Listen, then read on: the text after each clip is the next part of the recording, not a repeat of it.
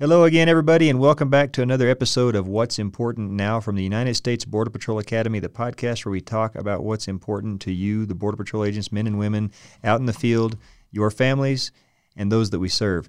Here today with us we have Chief Rich Fortunato. Now, Chief Fortunato is actually the Deputy Directorate Chief of the Mission Readiness Operations Directorate. Rich, good to have you. Thank you, Chief. Thanks for having me. Look forward to it. Now, this is a kind of an interesting topic that I want to talk about because many people, when they think of the United States Border Patrol, they think of the men and women in uniform out there on the line, on patrol, on the front line of law enforcement and keeping this country safe, as they should. Not a lot of thought, or at least not enough thought, goes into the men and women behind the scenes that support that mission and keep it where we're able to do what we do every day out in the field, and that's where you come in.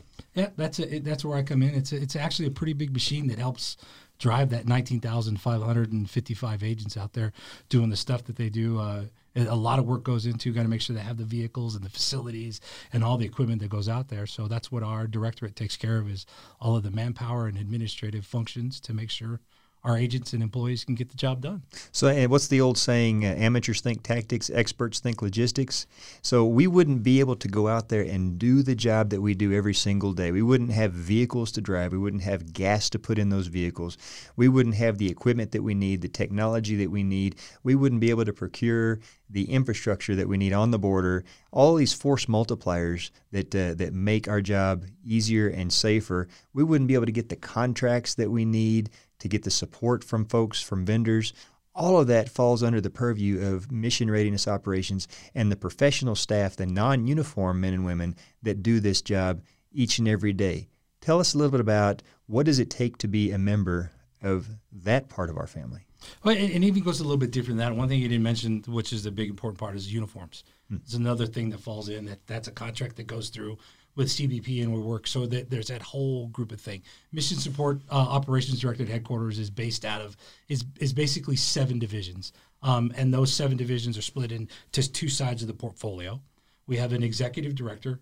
Right now, the acting executive director is Lisa Geddes. And then we have 2 portfolios of a portfolio that I'm over as the deputy chief, which is the agent support division, the recruitment and training division, the logistics division, and the facilities division. And then acting director Michael Rosemont, acting executive director, our deputy executive director is Michael Rosemont, and he has the workforce management, the programming, which is the RAP cycle, the 5-year out budget stuff, and then the finance stuff, the folks that take care of all of our money stuff that comes through. So it's a team of about 190 people at headquarters that are doing all those functions that take care of the things that the field needs. And then from there, you go down to the sector level. Again, for those of you that don't know, the Border Patrol divides the country up into sectors. And so you have 20 geographic areas, sectors, plus you have the Special Operations Group, and you also have the U.S. Border Patrol Academy, plus the headquarters element. But those really 21 sectors, if you include SOG, also have their version of Mission Readiness Operations divisions that are a tier below the headquarters element but do much the same thing. Yeah, they actually handle a lot of that stuff. Then our folks work hand in hand with those folks. Our facilities guys work hand in hand with BPAM on the CBP side, and also with the facilities folks at the local sectors to handle any of those issues at the station or at the sector level. The same thing, our folks work with your vehicle folks to make sure that you've got the fuel in the tanks to run those things, to get fuel in the vehicles. We have some uniform people that handle the uniform things. We also have the special unity stuff like the chaplaincy, the peer support, the resiliency, the honor guard. All of that stuff is handled within the Mission Operations Directorate. Your firearms stuff, your firearms training, your ammunition, your soft body armor, all that stuff is handled within the divisions at the MROD. And it kind of goes without saying, most people don't think about the fact that there are folks that aren't in uniform that take care of that are these subject matter experts for those areas each and every day. And to give you kind of an idea of the immensity or the enormity of it, the Border Patrol is a mobile force. We do everything on patrol. So we have a large fleet. How big is our fleet? Oh, last check, a fleet just in marked vehicles only, we were somewhere in the neighborhood of roughly 8,000 vehicles for the 15,000 or so that are actually doing the patrol work. And those are distributed out to the various sectors. So you're talking about in the thousands of vehicles that just are marked units alone with that it takes to go out and do this job for the entirety of our southern border, our northern border, our coastal borders, for nearly 20,000 men and women to go out on patrol every single day. The logistics of maintaining a fleet that size, when you're talking about the preventative maintenance, oil changes, you're talking about flat tires. So within that same directorate and those divisions, we have a fleet of mechanics that also are dedicated to nothing but keeping that fleet mobile and up and running. Exactly. We have fleet mechanics that take care of some of that stuff.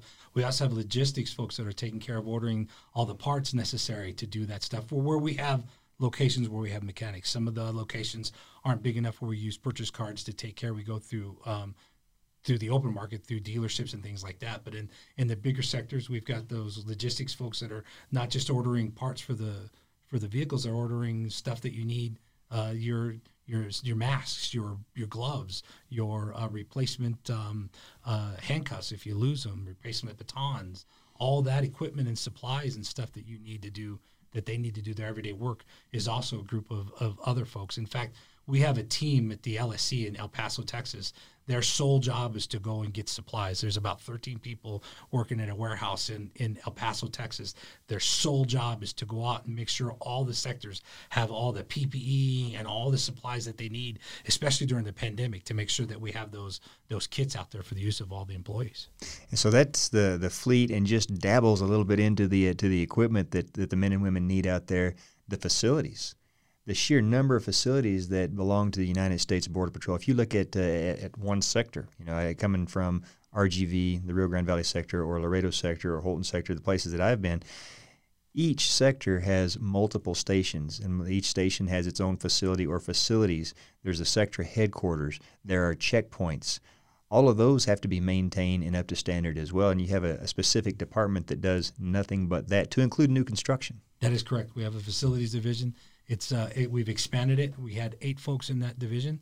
We also have, just to touch a little bit, I have sprinkled in 1896 employees into all of these divisions, so that when we have these folks in the facilities, is a perfect example. It's a division mainly made up of engineers, because that's what we need to do that type of work. But the one thing about an engineer knows everything there is to know about building a building, but they know nothing about what's needed to build a building for Border Patrol use. So that's why we have green shirts or Border Patrol agents sprinkled in there. So when they're making these designs for a station, say at Laredo sector, we're going to build a station in Laredo, we have a green shirt to say, hey, this is a great concept, but we need more locker room facilities, and we need more locker room facilities because an agent has a gear bag, and in that gear bag they've got MVGs and they've got binos, and if they happen to be a canine, then they've got additional things. Or if they happen to be a Marine agent, they got another set of equipment that needs to go with the PFDs. They need these locker room spaces so that they can house that. So that's the one thing that our green shirts do, is they keep people in line to make sure that we're designing a facility, or we're getting a vehicle, or the piece of equipment that we have has the best interest of the agent in mind. And so when you say, of course, 1896, that's a job series for a Border Patrol agent. So it's a GS 1896, and then whatever their pay grade is. Correct. So you're talking about a collaborative effort between the men and women in the uniform and the subject matter experts that actually make some of these things happen, that actually go into the construction, the procurement of facilities, and keeping them, maintaining them up and running. You go to a sector or station, you have people that are also hired in addition to the mechanics that do nothing but maintain these facilities, do repairs. Correct. That's actually all the repairs and things that are done depending on the facility, whether it's a government-owned facility or whether it's a leased facility. So if it's a leased facility, that would go to CBP Real, which is the real estate leasing agency. And if it's a leased facility, if something needs to be done, that falls to the responsibility of the actual lessor, the person who we're actually leasing the vehicle for. If it's a GSA-owned building, and some of our vehicles or some of our facilities are GSA-owned, it is a responsibility for GSA to take care and maintain those. Like headquarters, U.S. Border Patrol headquarters at the Ronald Reagan Building is a GSA facility. So if something happens with the facility at headquarters, GSA is responsible for it. If it's a facility that we own, then BPAM, that's the Border Patrol, the facilities division at headquarters, they come in and they find the funding to fix those. So it depends on how the facility is laid out. And no matter what department we're talking about or what area we're talking about, what I'm hearing is there's a lot of collaboration and work with partners and stakeholders in other agencies of the government and probably within the community as well. Absolutely. On the MROD side, there is interaction both internal and externally, building coalitions and building those relationships within the other components of CBP as well as other government entities. It has to be done. Without it, there's no way we can get the job done. So and let's talk about the budget for a second, because this is something once you get into the government and you realize it is a never-ending process of planning and adjusting and when do you actually get the funds that drop and how can you spend them and how soon do you have to spend it. There's also another segment of the professional staff that do nothing. They're dedicated to nothing but working with the budgets out there for the U.S. Border Patrol and all the sectors and stations. We actually have on the other side of the portfolio, the finance division, their sole responsibility is to track all of the money that we have come in. There are 4 line of business within CBP, and the Border Patrol is listed in line of business 1 with Office of Field Operations, and those things are just how everything comes together. Money comes into CBP, and we fund those things in line of business 1 on a corporation level to do the things that we need to do. We have a group of finance folks that's all they handle is that line of business 1 funds and what we need to spend and take care of the things that we need to take care of in that line of business 1. On the other side, in the programming side, what those folks do is those are what's called the RAP process. What they're doing is they're doing the planning for budget 2 to 5 years out. So the facilities handle the 1 year and 2 year money, depending on how it's given to us from Congress, and the programming side handles the 3 to 5 years out and planning how we get the money for future projects. So that's a great point. You're talking about a lot of this planning is taking place years in advance, and so it kind of makes it a little bit more understandable whenever we have something that's needed, and it's not as easy as just writing a check. Well, you have $100 in your bank account, just go ahead and write the check and buy it now. No, that money may already be earmarked for something else. You may have to go through that RAP process like you talk about, and you may have to plan it for a couple years absent any exigent circumstances. That happens a lot with the budget. It does, and it actually goes a little bit deeper, color of money, bucket of money. So when we get money appropriated to us from the appropriators, it comes in basically the best way, a color of money, whether it be equipment money or travel money or facilities money. And as an agency, we have to spend that money within that bucket. If we have money that's been allocated to us in facilities and it's been given to us by the appropriators, basically the Congress says that this is how we're going to spend the money, we have to go back to Congress and say, you gave us, we have this money here, we want to spend it over here and reappropriate it, which is always a dangerous business because... And they may say no. They may take it back. Not only do they say no, but they could say, hey, if you don't need it here, then you don't need it at all, and they take it and spend it somewhere else. So we have to look at how we planned it and also the color or the bucket of money that it was dumped into. So just so I can put it into Okie speak, so we may get a budget of $1 million. This is just throwing a number out there. And they say, okay, we need something that costs $200,000. On the face of it, that seems like an easy enough task. But what you're saying is, of that $1 million, $500,000 of it has to be spent on facilities, and $300,000 of it has to be spent on equipment, and then $200,000 of it can be spent for. It may not be as easy. You may not actually have the $200,000 in the right bucket that you need to be able to spend on whatever it is you want. That is correct. And if it's not in that, if the money isn't allocated in that bucket of money, there's some discretionary funds that the chief and the commissioner have. But if it's not within that bucket of money, we need to move it from one bucket to the next. Depending on the level of appropriations, it might require us to go back and ask permission. And this planning process for these budgets, it's ongoing pretty much all the time. It is on. Yeah, right now we're beginning the RAP process we're in 2021. We're beginning the RAP process now for 2026 money. So 5 years in advance. 5 years out. We are in a planning process 5 years out. So when people talk about how difficult it is to start to turn that ship, the aircraft carrier, in a different direction, that's the type of thing we're talking about where it doesn't just happen like that. It does, yeah, because you have year of execution money and then year of planning money. All right. So moving on from the budget, now you've got the human resource side. You have the people that do nothing but deal with benefits, deal with insurance, deal with retirement and pensions. With the hiring, training and recruitment is a big piece of what you do as well. Actually filling the positions that we need to get out there in the field. So dealing on the manpower side is actually split into two divisions. And the stuff that we were talking about earlier when we start talking about pay, benefits, retirements, OWCP, those type of things, all that stuff is actually handled out of the workforce management division. On the manpower side, on my side, which is recruitment and training, I handle all the recruitment and pre-employment actions for agents. So we do all the recruiting things. We go out and do some different things to go out and try to get new agents. We also have the Explorers program that falls into the pre-employment, and also pre-employment activities, which is all of the there are two things that fall into that. Hiring boards. So we handle all the hiring boards for Border Patrol hires, and the other one is the medical review boards. So whenever an applicant comes in, and some people that maybe listen, that have gone through this, they might have a good one is those that have done the cataract, or not the cataract, but the LASIK. LASIK. That puts you in to have to go through a board. So what happens is when you go through that process and you give all the medical stuff, the hiring center, which is another CBP entity, sends that information to a team that I have at headquarters, and we establish a board, and that board is made up of Border Patrol agents.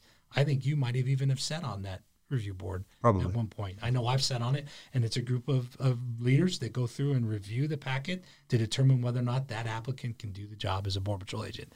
And we either say yes or no, and it goes back, and then we handle all those medical review boards that go along with it. So, Reggie, you and I have known each other for quite a while now. Yes, sir. You're a Border Patrol agent. We graduated almost the exact same time from the academy. We certainly within two classes. Yeah, we ran the same dirt. So, how long did it take you get in this position before you started getting a grasp or a handle on this extremely complex area that not many people think about? Oh, so it's funny you asked that, because this was a leap for me, being working for you as a PIC up in Grand Forks when you're my A chief. I thought I had a great grasp of that. And when I came to headquarters, I went to ops and did all that stuff in ops. And after I left ops, I went to Congressional Affairs and spent some time doing some fellow stuff. When I came out of Congressional Affairs, it was a great leader said, "Hey, we need to diversify your resume. We need to get you to do something that's outside of your realm." So they sent me to HRM, and I was assigned to the National Frontline Recruiting Command, which, being an older guy, kind of stuck in his ways, now having to deal with the pro staff side of things was way outside of my comfort zone. I came from there. I was able to come back to headquarters and picked up the associate chief over recruitment and training at that time, and then got the opportunity to step into the deputy level. And I'll be honest with you, I've been doing the deputy since December of 2018, and the stuff that I manage on my side, all the agent support, that stuff just kind of comes natural. But the finance side, I'm just now. If you were to ask me this question a year ago, I would have struggled to be able to answer it. And that makes sense. I did now. It's heavy lift. In talking about diversifying a person's resume or credentials, the higher that we move up, it kind of behooves us to have at least a baseline understanding of everything in the portfolio. And that kind of is what's serving you well whenever you move on and take on a command position out in the field again. But all of us have to kind of go through that, or else we're going to have that struggle or that fear, because it's not something that we have grown up doing. It's not something that we've given a lot of thought to. We certainly want our paycheck to be there every 2 weeks, and we certainly want to be able to use our medical insurance every time we need it. And we want to know that when we retire, we're going to get our pension. And we want to know that we're going to have vehicles to drive, vehicles that are safe and that function. We're going to want facilities to be able to do our work from. We don't think too much about what it takes to get them and maintain them. And that's the piece that really is super critical. And it just drives home the point that these men and women under your purview and out at the sectors, the professional staff, how important and valuable they are to us and our mission. Well, yeah, I'll be honest with you. I mean, stepping in and doing this stuff, and we can all learn, right? But the subject matter experts, when it comes to doing the stuff that we do, if I didn't have a pro staff that was a financial, Bruce Lindsay and Eric Goldman, those guys are savants when it comes to budget side of things. I can make a decision. I want to go spend this, and I can do that. If I don't know the second, third, fourth order effects like they do, I'm going to get into trouble. So it's great having those folks that say, soft side facility is a perfect example. If I want to just take and spend this amount of money to build a soft side facility in a location, and I don't know that, hey, I can't pull the money because it's the wrong color of money, that's what those guys do. So it's easy for me to say this is what I want to do, but those guys are the ones that help me make the right decisions to get the right stuff to the field. And so it kind of brings up 2 points. Number one, it takes more than just a law enforcement officer to be able to make this machine that is the United States Border Patrol function. It takes a level of complexity and subject matter expertise out there that is just immense and, again, doesn't get thought about enough. It also highlights the fact that there are so many more people to this green family than just those of us that wear this uniform. And that's the point I want to get to, is we need to make sure that we're always remembering the work that those folks do, and remember that they are a part of this family, and we couldn't do what we do without them. But yeah, without a doubt. And I don't, we've got guys out there doing great things. We got Border Patrol agents out there that are working crazy hours, doing great things, and keeping this country safe and doing the stuff that we do. But for every 4, 5, 6, 10 Border Patrol agents out there, we've got a pro staff that's making sure that they're getting paid, that's making sure they have health benefits, that's making sure they've got a vehicle to drive, that's making sure that the vehicle is safe to drive, they're making sure that they've got a facility that they can go and do their stuff, and that's making sure they've got a computer to do their processing on. All of that stuff that's behind the scenes that people don't see, those folks are doing every single day. And without them, we wouldn't be able to function. And as you're listing off all of the functions that they perform, in my mind, I'm thinking through all these faces that I've seen over the years at the different places that I've been, and every one of them have a smile on their face, and every one of them are doing the job, and you look at them and you come to depend on them because they're the go-to folks whenever you need something like that taken care of. From the mechanics that are you pull up and they're frustrated because you dinged it up again, or you've got this thing going on again, but they get the vehicle back up and running. Yeah, it's funny you say that, because I'll just say a name, Nancy Nelson. Yep. In Grand Forks. And I say that because as a PAIC working for you at the station, one of the problems I had was I needed more space. And I needed more space because I had all this old, decrepit equipment that nobody was using. And it was Nancy Nelson and her team that helped me get through to excise that equipment to create the space so that my guys had the space to put up their dry suits for the Marine patrols, and had the stuff to put up there, because on the northern border they had to have snowmobile stuff. They needed those lockers and that space to store that. But it was all occupied by old, decrepit NVGs that nobody was using. And without Nancy Nelson, I couldn't have made that space available for the agents at the station. And I bet you every single one of us probably have that person or those people in our mind when we start talking about our professional staff that do those jobs. Probably comes to mind, and you think to yourself, yeah, I haven't said thank you enough. I haven't go out there and tell them just how valuable they are to the border security mission. They have a very big part in keeping this country safe as well. They don't get all the accolades. They don't get the limelight or the spotlight, but they are just as happy whenever we succeed. They are just as proud when we succeed, and we should take a second and say thank you. We should. We don't accomplish the mission without them. That with all the work that's being done behind them, if agents are out there and have aliens in their processing, and they need to purchase food that's not on a contract at a smaller station, it's somebody with a purchase card that goes and takes care of that for them. The work does not get done without them. Translation services is a perfect example. Without the folks in logistics doing the work that they did to get translation services up, we can't process in languages we don't speak. Without it, we're dead in the water. We're holding people for days on a time until we can get somebody to translate for them. And that's a pro staff person with a purchase card that sets up that contract that's taking care of it. And one of the other, I guess, for us would be a fun aspect of your job, and the things that you have purview over would be the specialty programs. You've got the Honor Guard, the Explorer program, the am I right? The specialty programs on my side that fall. I've got chaplaincy, peer support, resiliency, Honor Guard. Within Honor Guard is pipes and drums. Some of the other cool stuff, firearms use of force. So I have all the body armor. So the Glocks, my team was instrumental with the LAC in developing, getting the Glock tested and getting the Glock selected. You should see some. I think you've already shot the new Corsa Fire. We're trying to get the new Corsa Fire out there to get some feedback on how that's done. What did you think of that? Did you like that Corsa Fire? You know what? You're talking. I'm biased, and I actually like the new Corsa Fire, and I'll get into that. I can go into now, or I can finish with the other stuff. Go ahead. Yeah. So we'll go into the all that other stuff with the firearms use of force. The new Corsa Fire, well, what I want people to understand about, in 1990, 97, 96, when we came in, everybody was carrying wheel guns. They went in and we were going to transition from wheel to semi-automatic. The 72-round Corsa Fire that we've been shooting since you and I came in 1997, and everybody else has out there been shooting, was a Corsa Fire that was not designed for anything other than the 92 DD Beretta. And it was a Corsa Fire that was designed to teach the skill sets in transitioning from shooting a revolver to a semi-automatic weapon. All the skill sets, the magazine changes, everything that was done was specific to the Beretta and the Beretta only.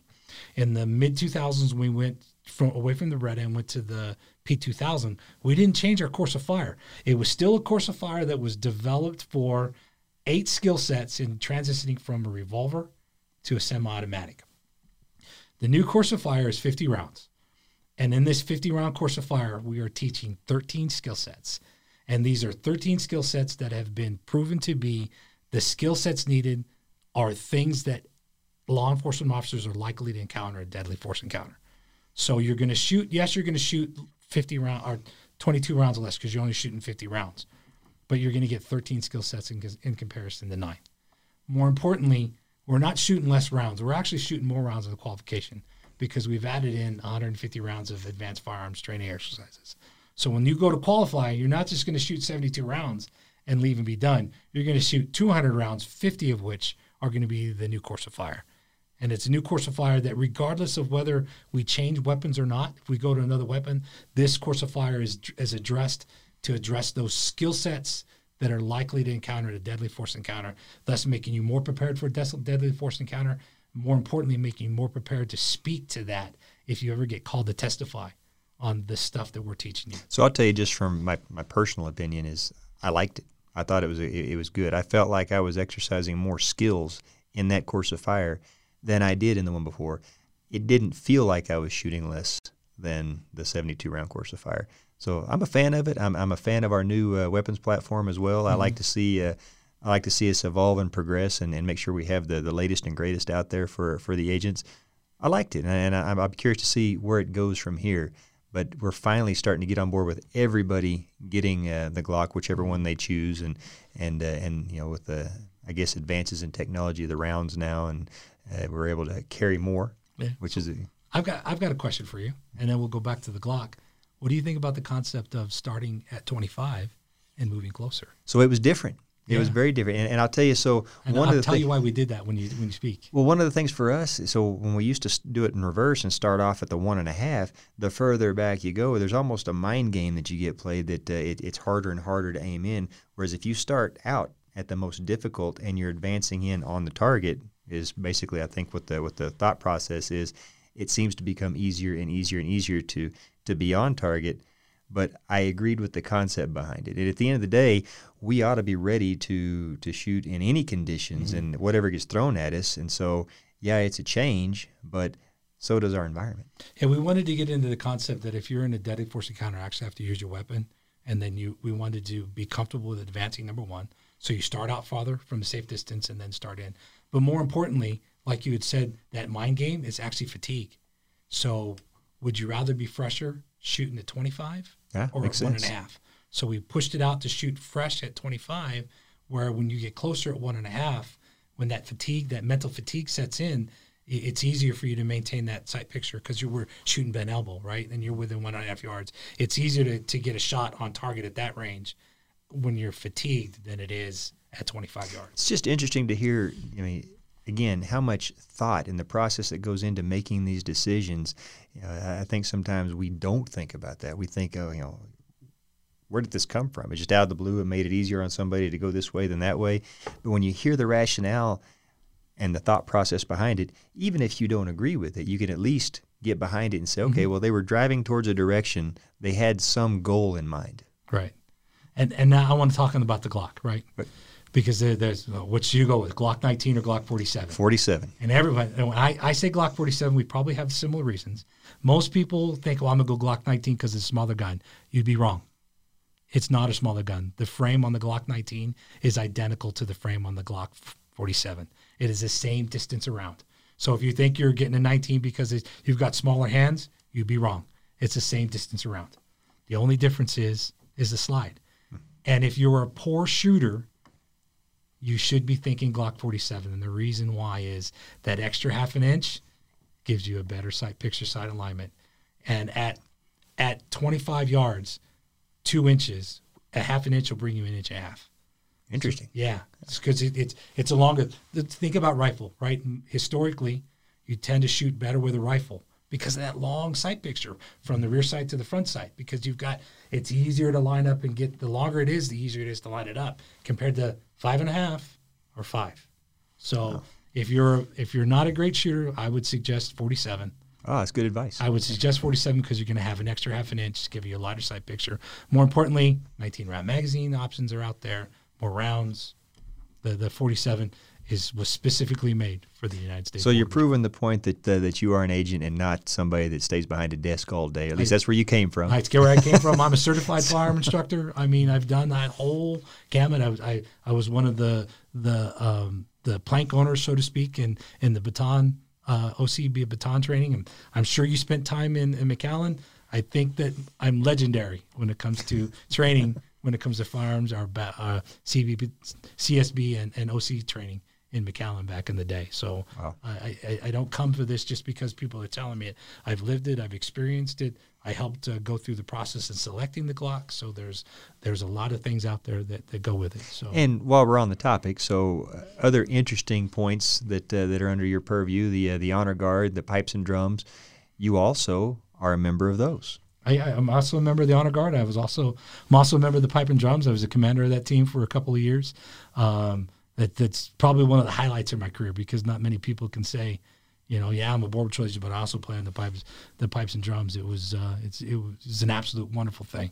So that's something that is very unique. It identifies us when you see the Border Patrol pipes and drums out there, and it's and for the reasons that we use them, it really makes it special. A lot of people probably have some interest in that, or at least how it came to be.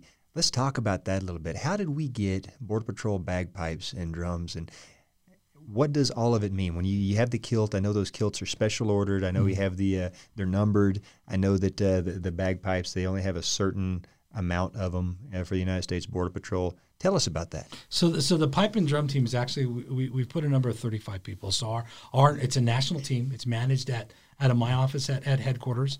And you have to go through Honor Guard training to be a member of the pipe and drums training. Doesn't mean that you have to be an Honor Guard member first, but you have to complete and graduate the Honor Guard training to be a member of the pipe and drum team. I wish I could take credit for it, but there are great people out there, and I'll just throw out a couple of names: Brad Kirkpatrick, Cliff Gill, James Serrell. Those guys were instrumental in actually setting up pipes and drums. At the time, back in the when we first started doing Honor Guard stuff back in the late 90s, it was sort of ad hoc. Each sector kind of had their own thing, and we had these guys with with bagpipe background that say, hey, law enforcement, historically, bagpipes is long law enforcement. It goes back to the turn of the century when folks from Scotland would come over. The only jobs they could get were cops because they were considered low-paying jobs. So that's where those traditions and things come in. So they had that background and said, hey, we're law enforcement agencies. We should have pipes and drums. And I think the first team actually started in Laredo, Texas. Maybe Del Rio. It was either Brad Kirkpatrick and James Serrell in Del Rio, Texas, or Cliff Gill and some other folks in Laredo. I think is where it started. And it was like the Honor Guard thing. It was kind of like the SOD stuff where we had the SRT teams and the SOG. It was one of those things where it was sort of ad hoc. Everybody's kind of doing their own thing. Uniforms were kind of Mod Podge and different. In McAllen, when I was on the team, we had gold ascots. And it was just, I think Laredo, they had white ascots. It was just this sort of, so we needed to find a way to standardize, kind of like they did with the SRT teams. So that's what we did. They brought the team together and they standardized and said, you know what, we're just going to have one team nationally because that would be the best way. They'd be spread out, and they deploy from there. So it started out that way, and probably in the early 2000s. I got on the team in 2009 while I was actually in Grand Forks, and I did it because Chief Schroeder at the time said, "We need a bagpiper. Who wants to do it?" And myself and Kevin Wiley and Alan Terry said, "Well, we'll do it." So you didn't play the bagpipes I did before. not play the bagpipes. How did you learn? I actually, between the team giving me some mentoring, I actually took private lessons. I drove to Thunder Bay once a week. So you found somebody that played, and they I found somebody who played and took lessons. And how long did it take you before you felt like you had a handle on it? It didn't take me long at all. No. Before I could actually play anything other than scale and make it sound horrible, it probably took me a solid 8-9 months of lessons. And practice. I'm sure you had to practice a lot. Because you start off with a practice chanter, and once you step into the pipes, there's a whole bunch of other stuff that goes on with it. Before I could say that I was a really, really good piper, we had 2 levels. We had an intermediate level certification where you could do local events, and I did a lot in Grand Forks. And then we have the national level. So I started in 2009, and that was after a good solid 18 months of tutoring before I could get to that sector level, that intermediate level. But then it was probably about another 18 months before I could step up into the national level. I still struggle in some tunes now. Sounds like you'd have to have an awful understanding spouse. Well, it's a good thing when you're, yeah. My wife, she loves it now, but in the beginning, it was pretty rough. Not so much. Pretty rough. And it goes without saying, the Pipes and Drums, the Border Patrol Honor Guard, has received national accolades, won awards. Absolutely. And represents us well every single year at the police games and the police week up in Washington, Washington D.C. You know, our honor guard folks, and even here at the academy, I'm not going to leave the honor guard folks at the academy. When we start talking about those teams, we've got them in just about every sector, if not every sector. And those teams that actually have the ability to compete in police week, the dedication that those guys put into to go and perform and actually compete at that level is amazing. We've had amazing teams between El Paso and El Centro and Tucson. I think even El Centro's jumped in there a couple of times. Those guys have been the front runners. They really, really do a good job. And to put together a team, first and foremost, in the environment that we have is one thing, right? To actually put together a team, to actually get the practice in the patrol environment around is another thing. So the fact that those guys can put together the series of drills that they do and do it to a level where they win year in and year out. Because I think it's been, boy, I wish we had Frank in here. Frank could tell me, right, I think we've won 8 out of the last 10 years. And you can search on YouTube. You can see videos Absolutely. all over of the performances and the caliber that they're at. So if a person wants to get into Honor Guard or Pipes and Drums, what do they need to do? The best way is in their local sector is to just reach out and look for those. They do the solicitations at the sector level. On the Pipes and Drums, we solicit Pipes and Drums on the national level every year. So they just need to look for that solicitation. Usually comes from me, asking for people to come on the board to Pipes and Drums. Pipes and Drums is a little bit different because you got to have a musical background. If you don't have a musical background, you got to have a willingness to dedicate the time to learn, because you just can't learn the notes. You actually have to learn how to read sheet music. And if you don't learn how to read sheet music, you're going to struggle and struggle and struggle. And this is something, again, that these men and women, you do in addition to your duties as a Border Patrol agent. The Honor Guard and the Pipes and Drums is a collateral duty. So it they is above and beyond. A lot of extracurricular time, a lot of your own time that you're dedicating to practicing and taking lessons and everything. One of the really, really special things that the Honor Guard and the Pipes and Drums do for us doesn't deal with the competitions and the accolades. It's in our lowest moments where they really send a strong message. When you're talking about one of our fallen and honoring our fallen. And I can tell you, there's no time when those teams are appreciated more than when we're paying tribute or honoring somebody that's given their lives in the line of duty.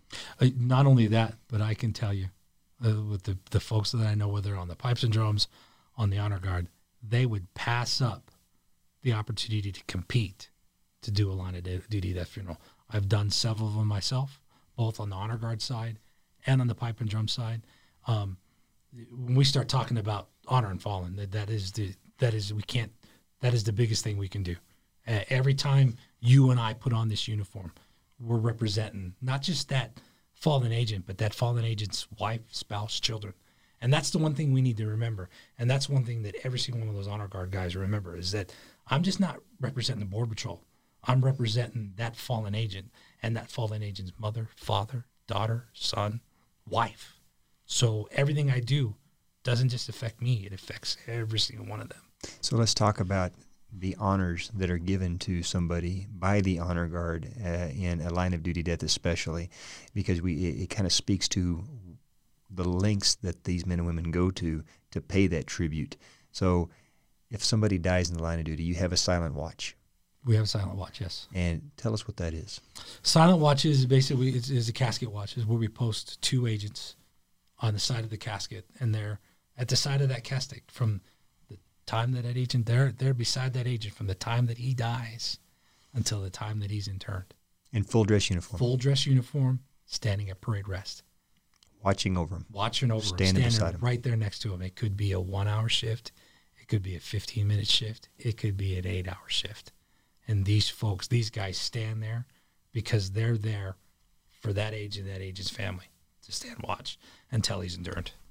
And then during the actual ceremony, we're talking about the things that people know about: the flag draped coffin, the 21-gun salute. The rifle team will do that as well.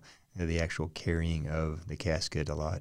All the ceremonies that go into that, the horseless or the riderless horse. That's the playing of taps, the Amazing Grace by the bagpipes. All of this must be executed in a flawless fashion. Oh yeah. And then there's also lone piper, right? So as wherever the casket goes, we try to put a piper out in front, so guiding the casket wherever it goes. We call that the lone piper. Or usually it's a team. Nobody likes to be on the pipe and drum. Those guys don't like to be soloed out. They like the bigger sound. They want the whole band to be there. They all want that honor. So wherever the casket goes, where he's moving from the funeral home to the burial site, that's why you'll see those guys bringing in, whether it's a caisson or whatever. There's that side of it. You've got the 21-gun salute team that does the 21-gun salute. We have our flag folding team. Usually we try to do 6 people for line of duty death. It's a better fold. We can do this. Some of those guys out there can do it with 2, but we want 6 people out there. We've got the commander of agents and all that stuff that goes into. That's why you also hear at the very end, once it's all done, you hear that lone piper walking off and doing that sound that goes off. It's pretty intense. The amount of rehearsal that goes into it leading up. You don't just show up at the ceremony and execute. You're training and rehearsing it days in advance. Yeah, not only and that's the other thing too, right? Because again, remember our pipe and drum team. If it's an agent that dies in Laredo has a pretty substantial team. But if it's an agent that dies in Grand Forks has a substantial team, but they're spread out over 800 miles. So it's not like they can get together and practice like they can in Laredo when all the stations are within a 30-mile range or a 40-mile range. Pipes and drums is the same. Those guys are spread out, so they practice through Zoom, through Skype, through all that type of stuff. But the level that they are at, for them to show up and within a day of practice be fine-tuned, that's the level of expertise that those guys are at. And only because it's people that have a passion for it and they take it serious. Mm-hmm. It's something that they are driven to excel at. You have to be. If you're not committed to learning the techniques, whether it's pipe and drums or honor guard, if you're not willing to learn the techniques of holding the rifle and doing that type of stuff, don't bother. It takes a level of commitment, because that commitment's going to come at the worst time. It's absolutely going to come at the worst time. And I'll just tell a story about me. I don't know if you remember. I was actually doing training in San Antonio, and we had that big rain in Grand Marais. My house flooded. And I come back, and we had a line of duty death. I had to tell my wife, babe, you've got to deal with a flooded house. I've got to go to Botno to do a line of duty death. And I'm sure she understood. Well, let's go with that. Let's go with that. Yeah. So those are they come at good times, they come at bad times. You just have to be ready to step up and go and do it. And you have to be ready to perform when you get there, because every mistake you make, that wife, that husband, that child, that mother, that father, they hear it. It's a lot of pressure. That's what they hear. So, yeah, I've been in awe of all of you guys. I've seen you play in happy times. I've seen you play in lowest of lows. You know, you, Frank, Myrna, Joyce. The list goes on and on and on of folks that over the years, and you never know that about people that you work with until you see, and it adds a level of depth to how you hold that person, and it's impressive, and I thank you for what you do, and everybody that gets on those teams. It's what it does for us, for our soul, when something like that happens. You can't measure, you can't put it into words, and I got to think that after you go through something like that, it's got to be draining. Are you exhausted when it's over? Well, it depends, right? For me, it depends on where I'm at. The toughest part for me when I'm playing is not seeing the casket, right? So as long as I don't have view of the casket, I can usually do what I need to do. But when I see casket, that's when it gets rough. And I'll tell another story. It was actually Barry Peterson in our International Falls. Yeah. His son died drowned in the pool. And I actually went out on my own time and played for him. And I was great until I saw that child side casket come out. So it's not related to Border Patrol, but that's really what I have to remember that I'm there for the family. And if whatever mistake I make, they're going to hear that. I don't want them to hear a mistake from me. So as long as I'm not in view of the casket, or as long as I can play and not be in view of the casket, because I'll need to see the casket when I need to do things. That's what it is for me. There's some other folks out there that they're just better at keeping their emotions in than I am. So, well, and so for anybody that's interested, we talked about the process. You have to be an agent. You have to be an agent off of probationary status. You have to be an agent off of probationary status. You have to have the approval from your chain of command. You write a memo, and then they'll go through an interview process and things like that. And the training itself, for talk about Honor Guard for a second, we've touched lightly on it. We could spend hours talking about each one of these components and still not do them justice. How long is the training for the initial Honor Guard course? 2 weeks. 2 weeks. What are the things that they go over? You're going to go through drill and dress. You're going to have dress inspections. You're going to have inspections every single day. You're going to learn how to drill. You're going to learn how to do rifle movements. You're going to learn how to do the right position and holding parade rest, because it's not just standing at parade rest. It's standing at parade rest in the identical way that your partner is on the other side of the casket. And it's not just holding the rifle. It's holding the rifle identical to the other 6 people in line with you. It's not just standing at the casket. It's knowing, all right, if I'm position 1, I have to do this, or if I'm position 3, I have to do this, and going into those right positions. So there's a lot of dress, deportment, and drill in it. So it's an amazing thing to talk about and to learn. I learn something new every time I talk to one of you guys. It's something I never did, but I've always stood in awe of everybody that did. And so obviously I know we're always looking for folks that want to step up and be members of these teams. So if you're listening and it's something that calls to you, please seek it out and represent the U.S. Border Patrol in a way that very few people out there do, and do so well. And if you want to check out some of the work that our Honor Guard and Pipes and Drums do, go to YouTube, and all you have to do is type in Border Patrol Pipes and Drums or Border Patrol Honor Guard, and the images speak for themselves. It's absolutely amazing. The same thing goes with the professional staff. These men and women that many of them are from the retired military or law enforcement backgrounds, and they're coming in to continue their service. Mm-hmm. And that's they have a subject matter expertise based on years and years and years of experience, and they continue to serve in that capacity as well. Yeah, we have pro staff that are peer support chaplains, resiliency folks. So those folks, that's collateral duty as well, to be a chaplain and do that peer support. We have training for that. We have both uniform, Border Patrol agents, and pro staff. So those folks, they serve as well in that same fashion. It's the same. I would say the same thing. If your heart pulls to be a chaplain, research out, see when they're looking for chaplains. If your heart pulls to be there to help agents through or employees through bad times, whatever they are, whether it be floods, because our peer support teams, those guys are dealing with the floods in Louisiana, the floods in Florida, the floods in Puerto Rico, whether it's death in the family, that's what those folks do. So if that's something that pulls at your heart, you need to jump in and provide a service, because we need them. And it's a good example of how the Border Patrol takes care of its own family, and because we have our own that step up and do these collateral duties, these jobs, in addition to their day jobs. They don a cape of a peer support or a chaplain, and they get out there in times of need above and beyond the call of duty. It also reemphasizes something I say all the time. If you get bored in the United States Border Patrol, you're simply not trying, because there's something out there for everybody, and your portfolio just underscores that, whether it's chaplain, peer support, recruiter, honor guard, pipe and drums, professional staff, in any of the wide array of areas in that professional staff. Good Lord. We haven't even touched on laptops, iPhones, NVGs, FLIR, binos, Leathermans, all that type of stuff. Circuits, I handle all the circuits. I mean, there's so much stuff out there that goes along with. I mean, without circuits, which was the T1 lines, without that, we're not doing this show without a T1 line into this facility. So, Rich, you're a retired Navy man, a retired chief. Yes, sir. Chief from the Navy, and you have been in the Border Patrol going on 25 years. I know that because, again, 2 classes apart. What's been your highlight? What's been the best thing that you look back on in all of that? I would say Marine patrols, back doing the Marine stuff on the Rio back in McAllen.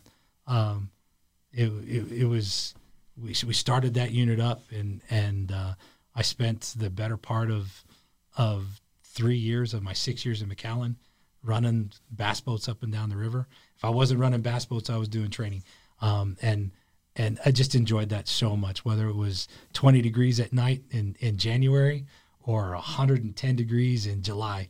The work was just nonstop. It was always great stuff up there. There was a lot of chance we interdicted smuggling traffic, whether it was narcotics or alien traffic, Europa, chicken, take your pick. It was just a great time. I just look back at all the stuff that I had that was the best time, because it was really, it was a great unit to work on, and it was always something new every single day. And you got in on the boats up in the Grand Forks sector as well. Also, yeah.